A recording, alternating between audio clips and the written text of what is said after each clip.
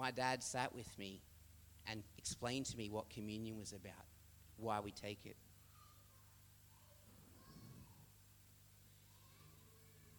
I remember sitting there listening to him as he shared. I remember praying with him and then taking the emblems together. But there's one thing that he said that night that has stuck with me all these years. Do this in remembrance of me. Luke 22 verse 19 to 20 says, "And when he had taken some bread and given thanks, he broke it and gave it to them, saying, 'This is my body which is given for you. Do this in remembrance of me.' And in the same way he took the cup after they had eaten, saying, 'This cup which is poured out for you is a new covenant in my blood.'"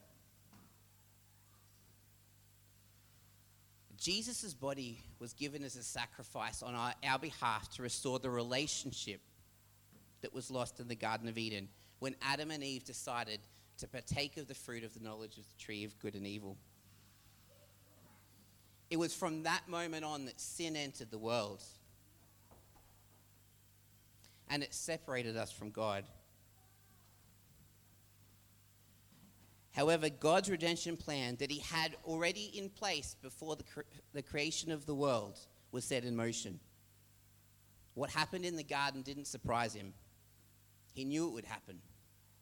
He loved us even before he created us and desired relationship with us. John 3 verse 16 to 17 says, "For God loved the world so much that he gave his only begotten Son, that whoever believes in him shall not perish, but have everlasting life. For God did not send the Son into the world to judge the world, but that the world might be saved through him." Jesus' blood was shed as an atonement, a covering for our sin, which prevents us from entering into the Holy of Holies and being in relationship with God, who is holy. It is Jesus' body that was sacrificed for our redemption that we remember when we partake of the bread. It is his blood that was shed for us for the covering of our sins that we remember as we drink the juice. Now today, I want to encourage you that as you partake of these emblems this morning, that you do this in remembrance of him.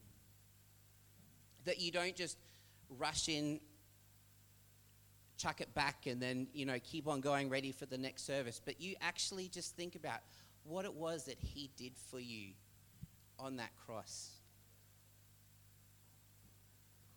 I was telling my son this week just that something that even if you were the only person in this world, Jesus still would have came and died on that cross for you.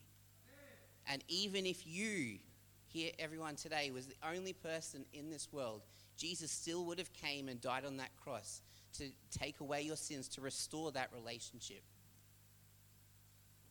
So as you take the emblems this morning, I'd encourage you just to reflect what it is that he has done in your life, what he's done for you, to restore that relationship with him so that we can walk with him arm in arm, so that we can be in relationship with him. I'm going to pray and then we can come and get the emblems. Jesus, I just thank you so much for the sacrifice on the cross 2,000 years ago. The willingness that you went to the cross, the love that you had for us when you went to the cross. We just thank you for that right now. And Father, that you just remind us as we partake of these emblems this morning, what it is that you did for us and why you did for us. And we just thank you for that.